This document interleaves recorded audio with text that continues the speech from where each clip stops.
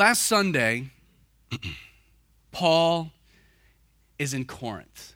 And we looked at the ministry of Paul in Corinth rather extensively, but we noted that in the midst of so much good stuff happening, that Paul was filled with fear, which is quite bizarre when it comes to the Apostle Paul, because he's the furthest thing from a man being afraid, right? I mean, Paul's the guy that gets stoned to the point of death, gets up and goes back into town.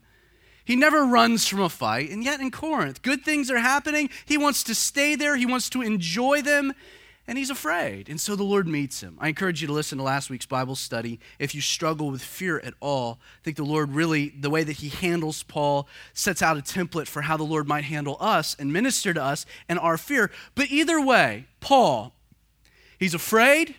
He's thinking his time might be cut short. He's worried about that. So often he would go, he would do the hard work of the ministry, he would sow seeds, he would labor, and he would be forced out of town, never able to enjoy the fruit of his labor. And so he's in this mode, he's in Corinth, God meets him, God speaks to him, and God gives him a promise that no one would attack to hurt him. Now, this was not a universal promise, because once Paul would leave Corinth, we know that he would be continually attacked. People would still try to hurt him. He would be hurt often. But while in Corinth, God gives him this promise. And he makes good on this promise by allowing Paul the opportunity to spend 18 months in Corinth, we're told in verse 11, teaching the word of God. But we're also about to see that God, in making good with this promise, would deliver Paul from the very situation he feared the most, a group of malcontent Jews coming to attack him. Verse 12, so we're told when Gallo, who was proconsul of Achaia, the Jews, with one accord, rose up against Paul. This is what he was afraid of.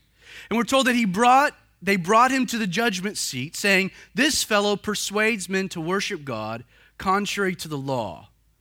And when Paul was about to open his mouth, Gallio said to the Jews, "Well, if this were a matter of wrongdoing or wicked crimes, O Jews, there would be reason why I should bear with you. But if this is just a question of words and names and your own law, look to it yourself. For I do not want to be a judge of such matters." Now, this is kind of a bizarre twist in the ministry, the life of Paul. Like, the event itself is not abnormal. Paul preaching the gospel, God working in incredible ways, Jews getting ticked off about it, causing a stir about it, seizing Paul and bringing him before the authorities. This has happened before in Paul's ministry, but the result of this scene is radical and much different. Before Paul could even take the opportunity to mount for himself a defense, we're told that this proconsul cuts Paul off, doesn't even allow Paul to get in a word, to defend himself. He instead dismisses the entire complaint, citing it as being nothing more than just a petty religious matter.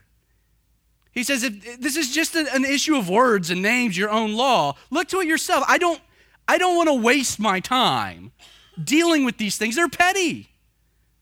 And then note, verse 16, he drove them from the judgment seat. Get out of here. I'm sick of you. This is annoying. This is so petty. This is so trite. It's so trivial. And then we're told the Greeks take Sosthenes, the ruler of the synagogue, and they beat him before the judgment seat. But Gallio took no notice of these things.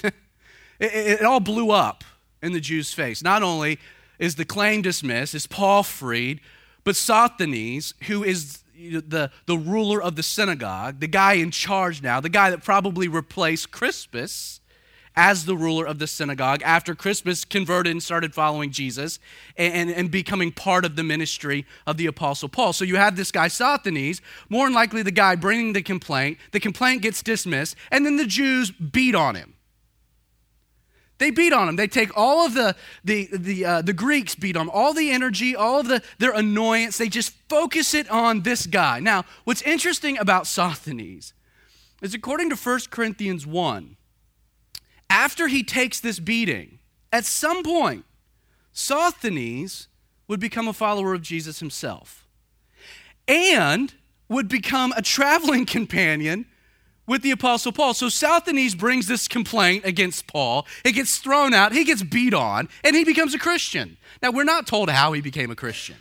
And yet I can imagine that after taking a beating, there, just so happened to be a man in Corinth familiar with what it felt like to take beatings, who probably jumped at the opportunity to minister to another man and his beatings. A man who had experienced the same kind of harm. I think Paul was the first one to dust off Sosthenes, probably took him back to his house, tended to his wounds. His enemy understood, and this man not only gives his life to Jesus, but follows Paul. Well, we're told in verse 18 that Paul still remained a good while. Then he took leave of the brethren and sailed for Syria, and Priscilla and Aquila were with him. We discussed Aquila and Priscilla last week. And we're told that Paul had his hair cut off at Cenchrea. It's kind of a suburb of Corinth, for he had taken a vow. And he came to Ephesus and left them there, the church. But he himself entered the synagogue and reasoned with the Jews. And when they asked him to stay a longer time with them, he did not consent. But he took leave of them, saying, I must by all means keep this coming feast in Jerusalem, but I will return to you, God willing. After remaining in Corinth for 1.5 years, Paul senses the need to go to Jerusalem in time for one of the 3 mandatory Jewish feasts. We don't know which feast Paul felt inclined to get to Jerusalem to attend, but he's got this motivation. So this is his motivator, leaving Corinth. He wants to get to Jerusalem. He's got a timetable. The clock is ticking. He's working, got a plan. He's got to get there in time. Furthermore, it would seem that the motivator behind his desire to get to Jerusalem for this feast was specifically connected to some type of vow that Paul had made while in Corinth. Though we're not told specifically what vow the Apostle Paul made, the detail that he had his hair cut off before leaving Corinth indicates that the Apostle Paul very well might have taken the vow of the Nazirite. According to Numbers chapter 6, the purpose of the vow of the Nazirite was to express a unique consecration to God by promising to abstain from 3 things. Anything dealing with the grapevine, a promise to not cut one's hair, and to never come in contact with a dead body. Now, in some instances, the vow of the Nazirite was given for a lifetime. 2 examples we have of this would be Samson taking the vow of the Nazirite for a lifetime, and very possibly John the Baptist. There's some thought that maybe John the Baptist had also taken such a lifetime vow, but the majority of the time when it came to the vow of the Nazirite, it wasn't a lifelong kind of pursuit, but rather a temporary commitment, a temporary vow for a specific period of time. And since this was the case, once you completed the time allotted for the vow, according to Numbers 6, you would cut your hair and present your hair as an offering at the temple before the Lord. That might explain why Paul's in a hurry to get to Jerusalem. He wants to not only celebrate a feast, but he's made this vow, he's cut his hair, the vow has come to a completion, and he wants to offer this before the Lord. Now, there's 3 theories as to why Paul would have taken such a vow in Corinth. First, by taking this ceremonial vow particular to the law, which was a public vow. You would see it. You would abstain from the fruit of the vine. You wouldn't come in contact with the dead. And you started looking really shaggy. It was a public type of vow. It was visible. People knew that you were taking the vow of the Nazirite. And it might be that Paul took such a public vow in order to fend off criticism that he had become anti-Jewish. In verse 6, Paul had bluntly told the Jewish Christians, right? The Jews in Corinth, your blood be upon your own hands. I am clean. From now I'll go to the Gentiles. Not to mention the complaint levied against him in verse 13 claimed that Paul was seeking to persuade men to worship God contrary to the law. So there was some rumblings that this man, this apostle, that Paul had kind of gone off the deep end, that in his pursuit of the Gentiles, he had become subsequently anti-Jew. Now understand, Paul would fight tooth and nail against the notion that Gentiles, non-Jews, should be required to adhere to any of the Jewish ceremonies or traditions. But that being said, Paul also saw nothing wrong with Jewish Christians taking part in exercises that were particular to their ethnic heritage. The Jewish people, they were an ethnic group, a people group, and the religion of Judaism was intertwined to kind of what it meant to be a Jew. So Paul had no problem, if you were a Jewish believer, a Jewish Christian, enjoying and participating in some of the things that made you Jewish, even if they had religious undertones, as long as you weren't doing any of these things to earn God's favor, or you weren't engaging in any of these as opposed to what Christ had done for you on the cross. So as long as you kept in mind that my salvation comes in Jesus and him alone, that is by grace through faith, not of myself, but a gift of God, if you wanted to participate, go to the temple, pray at the temple, participate in some of the feasts, have your children be circumcised. If you were a Jew, and these things so intertwined with what it meant to be a Jew, Paul had no problems with you engaging in those things. So it's likely that reinforcing his own appreciation of his Jewish heritage by taking such a public vow might indicate why he did so. Then he heads to Jerusalem for the feast. Secondly, the vow may have been Paul's way of reminding himself of the promise that God had made to him while in Corinth. Paul, struggling with fear, God meeting him in his point of need, ministering to his heart, giving him promises. It might be that this vow had been Paul's way of just keeping in his own mind a remembrance of what God had told him. While I'm in Corinth, no one's going to harm me. No one's going to hurt me. I've got to rest in this promise. I've got to hold to this promise. And so to remind myself of what God has said, I'm going to take this vow for my time in Corinth, which would explain why he's leaving Corinth. He would cut his hair. Thirdly, the third theory might be that in light of the intense immorality that permeated the city of Corinth, that Paul took the vow of the Nazirite to express his dedication and separation for the purposes of the Lord. He might have done this in kind of a way that would be a constant reminder of the stakes concerning the constant barrage of temptation that would come his way. Three theories. You can pick one or all three. It's up to you. Can't say with any sort of certainty, but I can say this with certainty, that Paul did not take the vow of the Nazirite to earn more of God's favor. I could say that without a fact. Paul did not take the vow to cause God to be more pleased with him, nor did he take the vow of the Nazirite to demonstrate his ability to remain holy through the flesh. The vow had nothing to do with his salvation or with his sanctification, because no work has a value in either of those two realms. Understand, thank goodness that you're saved, that you're judged, that God views you not on the promises you make to God. Because guess what? You fail at them all the time. You make a promise to God, even sincerely, and guess what you still do? You still fail. If there was a promise you could make that would make you more holy or more sanctified, then Christ's work on the cross would be for naught, and Scripture would be lying, because we're told that not only is none righteous, no, not one, not only are we saved by faith, but Scripture's clear, we're made perfect by faith. The only work that sanctifies me, the only work that causes me to grow, are not the promises I make to God, but the promises he's made to me. That I've been cleansed by the blood of Christ. That when God sees me, he sees not my sin, but he sees Jesus' blood covering me. Now let's get to the motion of the text. Paul is in his second missionary journey, and he departs from Corinth.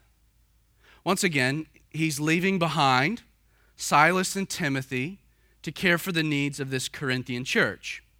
We've seen him do this before.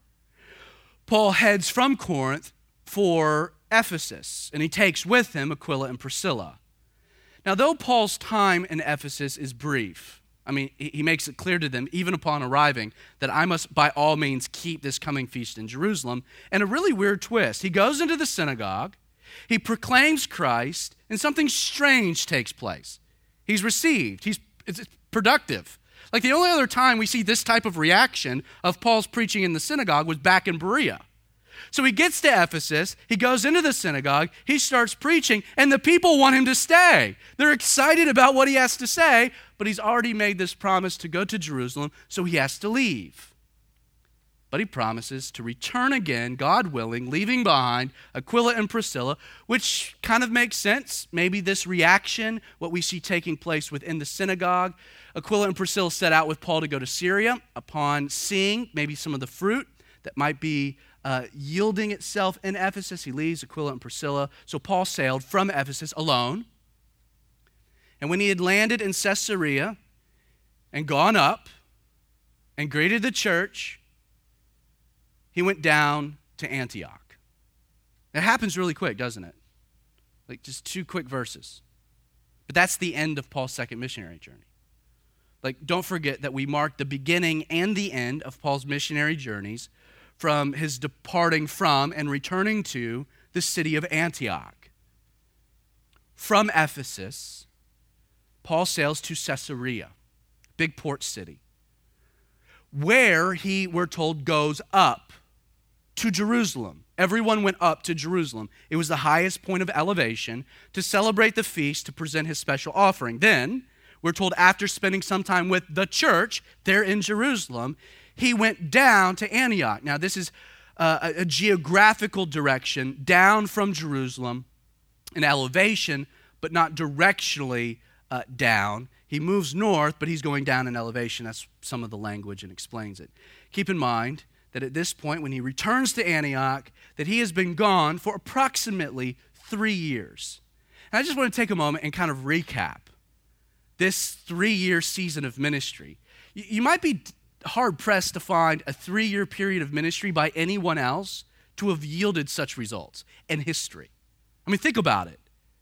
Not only does he revisit the churches that he had planted in Galatia during his first missionary journey, but this second endeavor took Paul from Asia Minor, intercontinental, to Europe.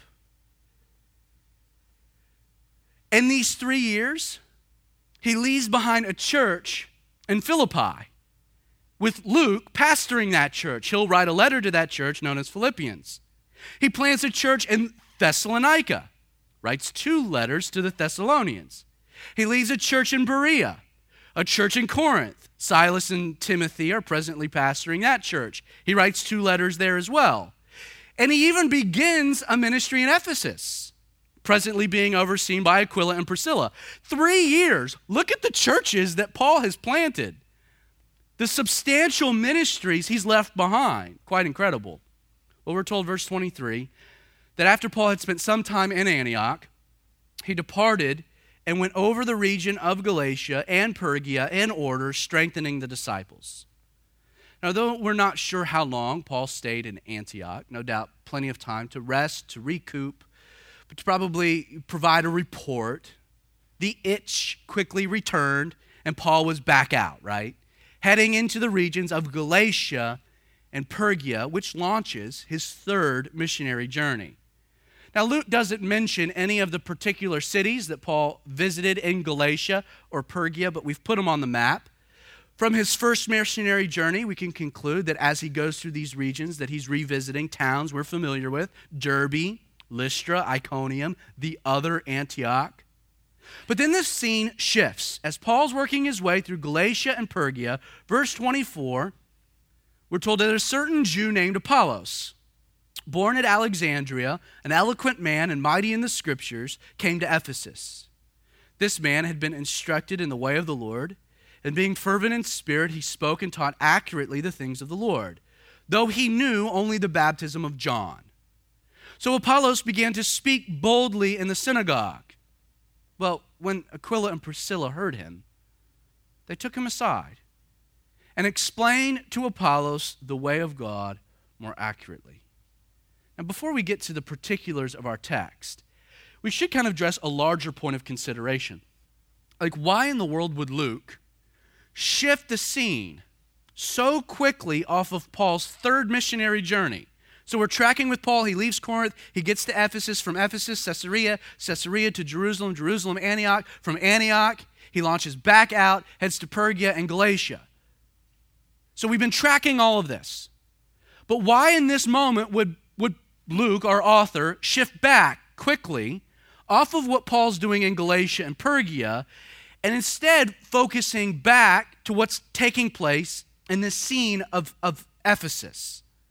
Now, the answer is that while what Paul's doing in Galatia and Pergia are important, it's an important ministry, it's an important work, it's not critical to the larger story arc. What's happening in Ephesus, as we'll see, was more important. The events that occur in Ephesus while Paul was away set the context for a situation he would have to deal with upon his arrival back. So Luke, recognizing that when Paul returns to Ephesus, some weird things happen, instead of tracking with Paul all the way, he summarizes, focuses our attention back to Ephesus, includes Apollos, because what's happening while Paul's away is important for us understanding his return. Now let's set the scene. Between Paul's initial arrival in Ephesus and his return, this is while Aquila and Priscilla are in Ephesus overseeing the ministry, Luke tells us that a certain Jew named Apollos came to Ephesus and began to speak boldly in the synagogue. Now let's profile this man Apollos a little bit. First, Apollos was ethnically Jewish. We're told he's a Jew, a certain Jew. Apollos is probably not his birth name, but probably his Roman name, given after the mythological god Apollo. So no ethnic Jew would have named their son specifically Apollo. He probably had a Hebrew name in addition to his Roman name, but we're only given Apollos. Like Paul is his Roman name, Saul is his Hebrew name. John, Roman name, Mark, or John, Hebrew name, Mark, Roman name. We see this happen all the time. We're also told that Apollos was born in Alexandria. Alexandria was the second largest city in the Roman Empire, and it boasted not just a significantly large Jewish population, but Alexandria had become the intellectual hub of the world. It had supplanted Athens. That's also important for our consideration because, as we noted last week, the reason Aquila and Priscilla came from Rome to Corinth was an edict issued by Claudius, expelling the Jews from Rome. That same edict also applied to the Jews living in Alexandria, which might give us an indication why Apollos had to leave Alexandria and why he's come to Ephesus to begin with. We're also told that he's eloquent. He's a Jew born in Alexandria, and he's eloquent. The word for eloquent, logios, means more than just his speech, his elegance of speech. The word itself means that Apollos was learned, or literally a man of letters, skilled in literature and the arts, versed in history, the antiquities. So he's eloquent. Well-rounded knowledge base, but we're also told that Apollos was mighty in the scriptures. Well-rounded in regards to the things that he understood, the things he was taught just growing up in Alexandria. But beyond that, his specific area of expertise would have been the Hebrew scriptures. Apollos, like Paul, was a scholar when it came to the law and the Old Testament prophets. Beyond that, we're told that Apollos had been instructed in the way of the Lord. Aside from having a knowledge base of Judaism, at some point in his educational development, Apollos had been exposed to some knowledge of the life, the ministry, and the teachings of Jesus. You should note that Egyptian Christians, known today as Coptic Christians, you hear about them a lot in the news because they're experiencing an incredible persecution, but Coptic Christians believe that the church in Alexandria was originally founded by none other than Mark. So Apollos has been instructed in the way of the Lord. We're also told that he's fervent in spirit. The word fervent, it means to boil with heat. He was a man of passion, a man who loved God. His love for God burned in his soul. He was a passionate man who spoke and taught accurately the things of the Lord. Because of his passion, his education, and his natural giftings, Apollos had a knack for communicating the truth of God. He loved to teach people, to communicate the truth of God. He was an evangelist. And yet, while he was diligent to speak the things that he knew with accuracy, which was a limited version of Jesus, it's also clear something was missing in the life of Apollos. Like, his theology was incomplete.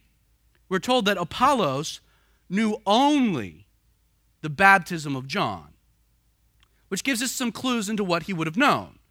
Apollos would have rightly understood, if he understood or was trained by some of the disciples of John, he would have known that Jesus was the Messiah, something John proclaimed. He would have realized the importance in the life of people, that of repentance, something John taught. But Apollos didn't have a full picture. It was incomplete.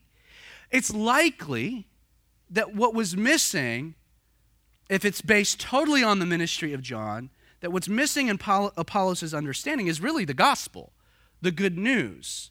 He knew of Jesus' ministry. He knew of his teaching. He knew Jesus was the Messiah. John said all of this. But it's likely that Apollos didn't understand that salvation came through Jesus' death on the cross, nor had he probably heard of Jesus' glorious resurrection. And I don't think that that's really a mark on Apollos' character. It would seem Apollos, his understanding, it was incomplete, not because he didn't desire truth, but because no one had taught him. It wasn't his fault. He wasn't leaving out details on purpose. It's not as though Apollos came to Ephesus and is blatantly proclaiming heresy. He just didn't know that there was actually more to the story. And yet, I think we should commend Apollos, right? For at least he was bold enough to communicate what he did know. Sadly, many times we fall into the trap of believing we have to know everything before we can say anything. Have you ever allowed Satan to whisper that into your ear? Oh, you shouldn't talk about Jesus. What if they ask you a question you can't answer? I'll give you some advice. Say, I don't know. It's okay. The burden of full knowledge is on God, not you. It's okay to admit, man, that's a really good question. I don't know, but I can promise I'm going to go look it up. I'm going to do a little research on that. I'll get back to you. That's just being honest that you're not all-knowing. It's being honest that you're not God. See, Apollos, he teaches us that you don't have to know everything before you can say anything. You see, the key to evangelism, friend, isn't always knowing more to say, but being bold enough to say what you already know. Apollos was instructed in the way of the Lord. He had this fervor for God, and he taught what he knew. And there's Aquila and Priscilla, right? Listening, thinking, man, there's some gifting there. God's doing some work, but something's missing. Something's a little off, which also tells us that Apollos, if we're setting this full profile, he was teachable. You see, upon hearing him speak in the synagogue and recognizing that the man didn't have the full story, Luke is very clear that Aquila and Priscilla take Apollos aside and explain the way of God to him more accurately. And to Apollos' credit, he didn't resist their instruction, did he?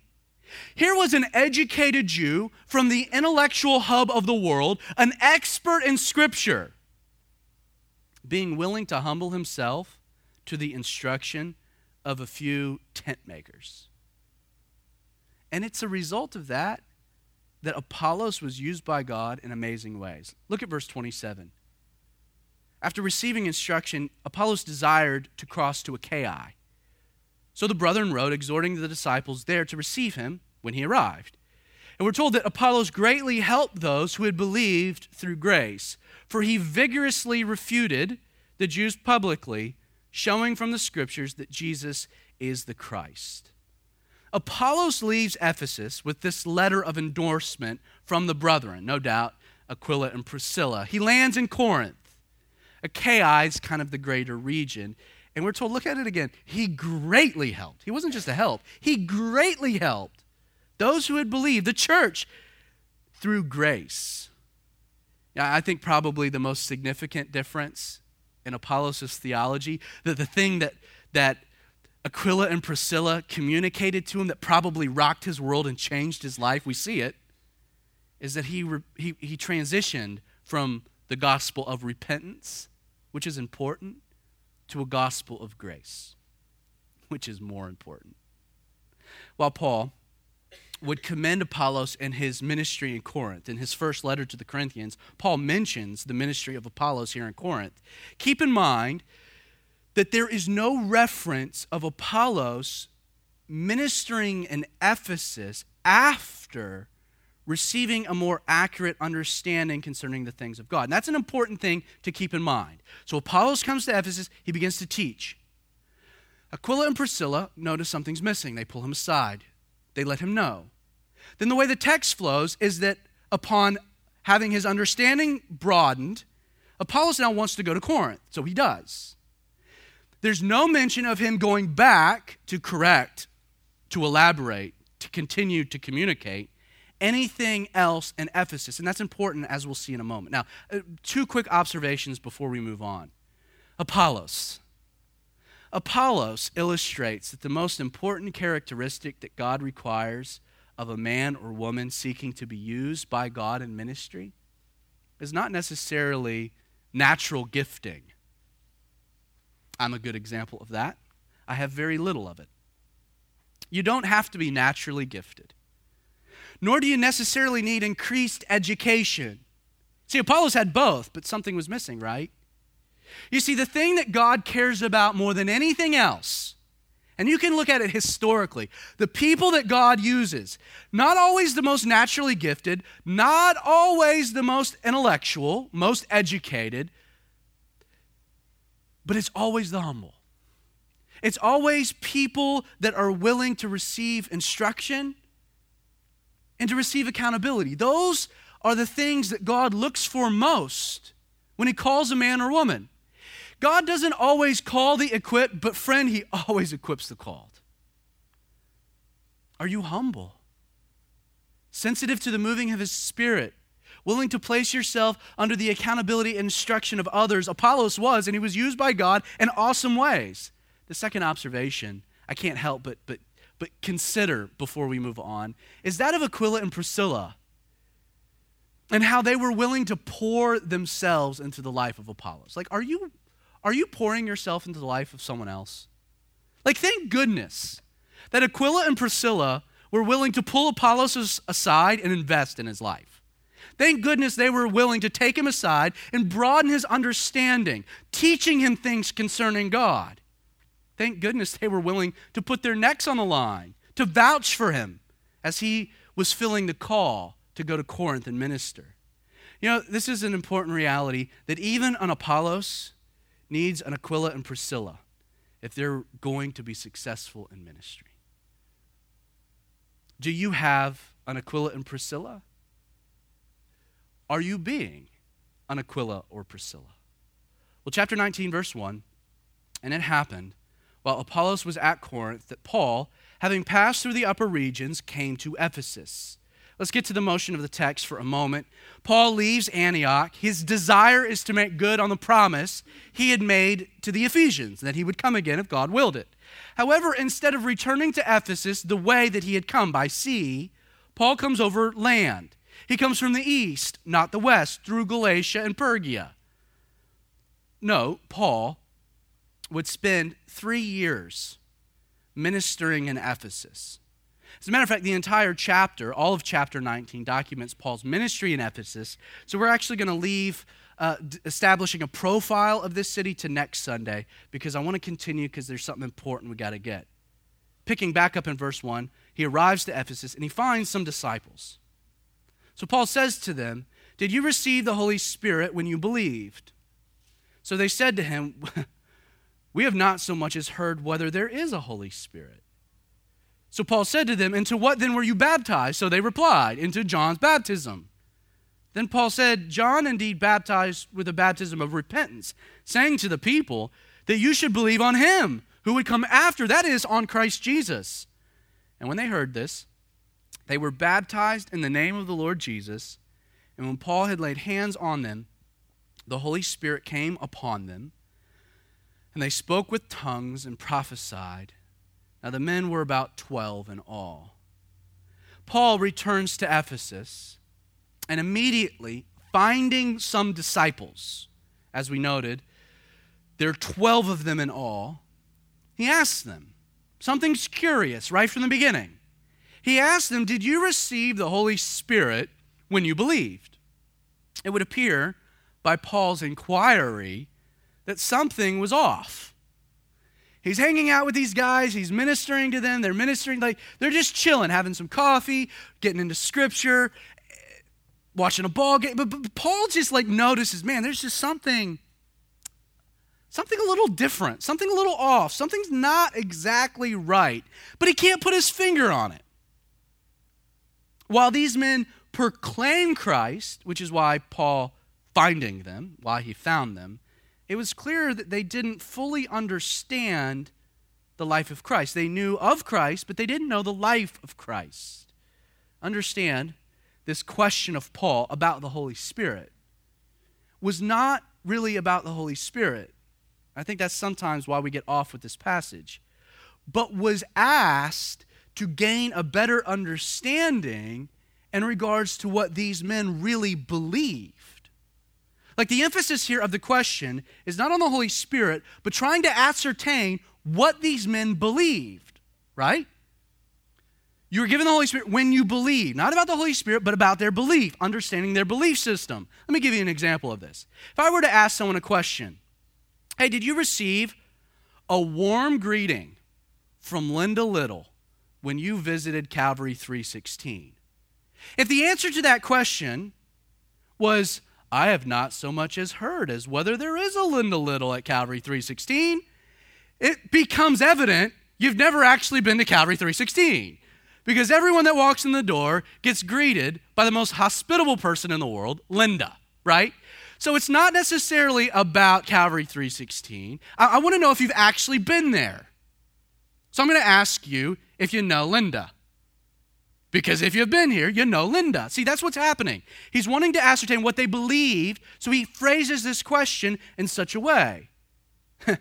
It also explains why upon their answer, that we have not so much as heard whether there is a Holy Spirit, that look at what Paul's follow-up question was. It wasn't focused on now explaining the ministry and the role of the Holy Spirit in the life of the believer, but Paul asked what? He says, "Into what then were you baptized?" Like he skips over the Holy Spirit. He goes right, still trying to understand their belief system.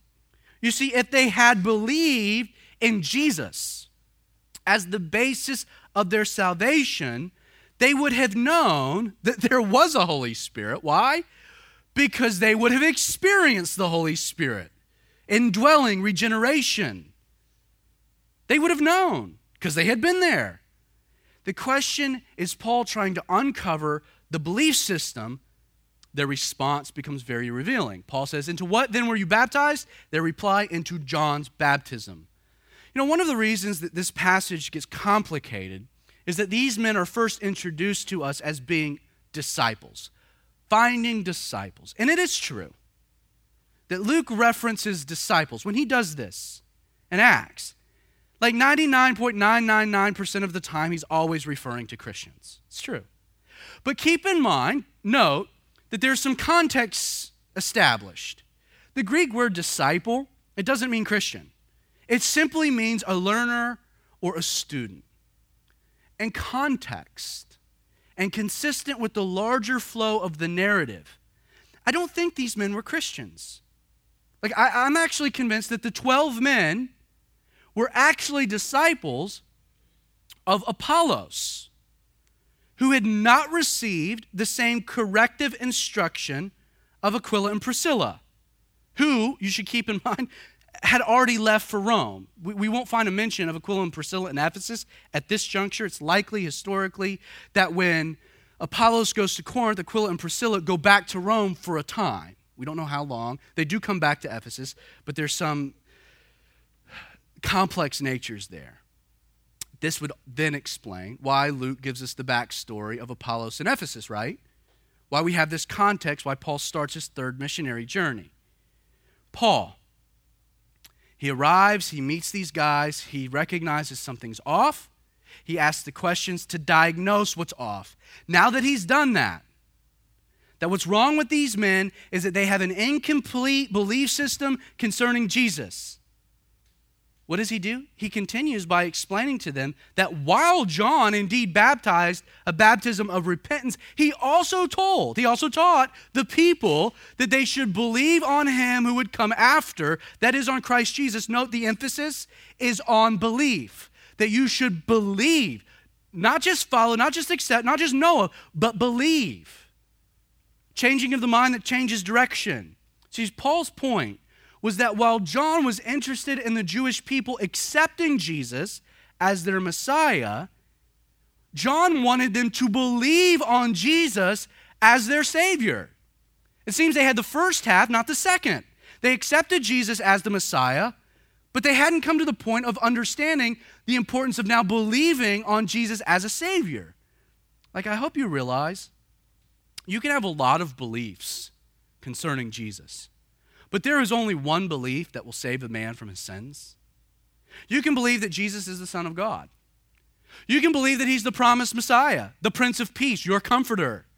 You can believe that Jesus is the moral authority of the world. You can even believe that Jesus is your BFF. All of which are true. But if you don't believe on him, that is, on Christ Jesus as your Savior, none of those other beliefs matter because you will remain lost in your sins. So Paul opens their understanding. Look at their reaction. When they heard this, they were baptized in the name of the Lord Jesus. Now, whether they were physically baptized in water as a symbolic act or not, I could come down on either side of the argument in regards to this passage. There is something we can say with certainty. Upon hearing of their need to believe on him, that being Jesus, as their Savior, these men immediately placed their faith in Christ and experienced the miracle of salvation and regeneration. Look at what Luke says in particular. Luke says, quote, they were baptized. Baptismo in the Greek means to be immersed, cleansed by submerging, to be made clean. They were baptized in the name, literally on the account of the Lord Jesus. Like, the reality is that you could accurately translate what Luke is saying here as they were cleansed on account of their Lord Jesus. It's as though they came to the realization, the revelation, that they could have cried out and sang, as Edward Mote so aptly wrote, that my hope is built on nothing less than Jesus' blood and righteousness. I dare not trust the sweetest frame, but wholly lean on Jesus' name. The light bulb went off. To believe on Jesus, that they were baptized in Jesus, covered by Jesus, the blood of Jesus placed on their account. Please consider this morning. Is your hope built on something more than Jesus' blood and righteousness? Is your hope of salvation, is your hope of acceptance by God, is your hope of eternal life based in anything other than Jesus and the work he accomplished on the cross? His name and the righteousness found in it. Is it based in anything else? Your effort? Your works? Is it based in confession? Your faithfulness to confess your sins? That your salvation, your hope is based in the fact that you've been a good Catholic. I confess often. Is it taking communion? Is it religious rites? Is that the basis of your hope. I pray this morning that you'll realize it is nothing but wholly leaning on Jesus' name that can save a man from his sin. But look, when Paul had laid his hands on them, so there's two acts. They're baptized, and then when Paul laid his hands on them, the Holy Spirit came upon them. They spoke with tongues and prophesied. It's interesting to me, but while these men understood the nature of their sin, they understood their need of repentance. At this juncture, they now have already accepted Jesus as their Savior. They've been filled with the Holy Spirit. They've been regenerated. The Spirit of God has come within them. Paul recognizes that they still need something else.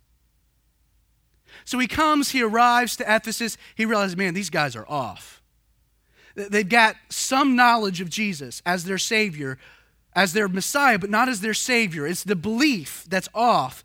And so he asks these questions. He illuminates their understanding. They immediately respond. They're filled. They're saved. They're regenerated. They're baptized. They're washed over, cleansed, white as snow by the blood of Jesus. But then Paul's like, you need something else. And so he actively lays his hands on them. For these men, there was something of vital importance that couldn't be left out. They needed one more thing, the Holy Spirit. We've mentioned this before, but there are 3 Greek prepositions concerning the Holy Spirit that help us understand the ministry of the Holy Spirit. We find often the Holy Spirit being with us, this being para, to be alongside. It's the word that we get parallel, that the Holy Spirit is parallel with all of us, convicting us of sin, bringing us to Christ. But then there's a second ministry of the Holy Spirit where the Holy Spirit goes from being parallel to now coming inside, E-N or I-N. It's literally the indwelling of the Spirit necessary for regeneration. It's what's happening when they're baptized here in this moment. When they accept Jesus, when they believe on Jesus, the Spirit comes inside of them. But then there's a third role. What Paul does moves beyond that. He lays his hands and we're told that what? The Spirit came upon them. Epi. It's where the Spirit indwells a person, overflows from a person, enables a person with power to live the life they've been called to live. Understand the idea of this word in context to the baptism of the Holy Spirit is that you inevitably get upon you whatever it is you were baptized into. Just take water baptism. When we go over to Fort Yargo and we do a water baptism at the lake, a man or woman enters, they're immersed into the water, they're baptized into the water, and as a result, they come out of the water, and that in which they were baptized into is now where? Not in them, but upon them. And then what's fascinating is they come out of the water, and friends and family come up and bear hugs with no concern that they're sopping wet. And what happens? You're now sopping wet. What was upon them now transfers and impacts you. See, the Holy Spirit is parallel, convicting of sin. We come to Christ, we believe on Jesus' work. We're filled with the Spirit. It comes inside of us. We're saved. But then there is another ministry of the Holy Spirit where he begins to overflow from our lives, where what's inside of us comes upon us. It's like when I went to Waffle House as a kid, my grandfather always took us to Waffle House. He never allowed me to have syrup. I always had waffles with just butter. And I couldn't figure it out as an adult why I couldn't syrup on everything. But I just can't eat a Waffle House waffle with anything but butter cut into squares. I eat it like a pizza. Since I was a kid. The reason why, my mom explained later, is that Big O just did not want to deal with sticky fingers. Like he knew that his 3-year-old grandson, if he gave that 3-year-old syrup would not just be on his fingers, but it would be upon everything else. You see, that's the ministry of the Holy Spirit. That it becomes sticky. It's on me. And every person I come in contact with gets the residue, experiences it. Understand, Spirit-filled is not a title. To be Spirit-filled, it's not a description of what you are. It's a condition. I'm Spirit-filled. It's something I'm experiencing. It's a constant, continual experience that Christians are able to enjoy with the person of the Holy Spirit. Go back through our travels in Acts. Over and over and over and over and over again, Christians have the Holy Spirit coming upon them. Over and over and over. Same group of people. Why? Because it's how I interact with the Spirit of God. That in my weakness, I come and I say, Father, pour your Spirit upon me. I feel weak. I'm unable. I'm struggling. What I have here is not enough. I need something more. This morning, as we transition our service back to a time of worship, I want you to examine yourself and ask. I want you to ask yourself. I want you to take an evaluation of yourself. What evidence is there in your life that you've been filled with the Holy Spirit? Is your Christian life characterized by human failing or supernatural power? Do you want to live the life that you've been called to, but this experience is nothing but setback after setback, frustration after frustration? I've been called by God, but I'm unable to follow the call.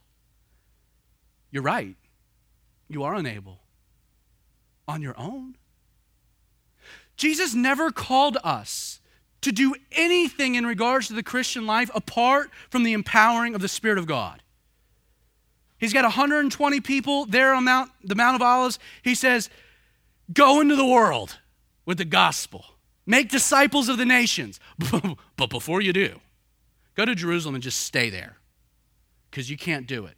These are people saved, regenerated, made new, born again by the blood of Christ.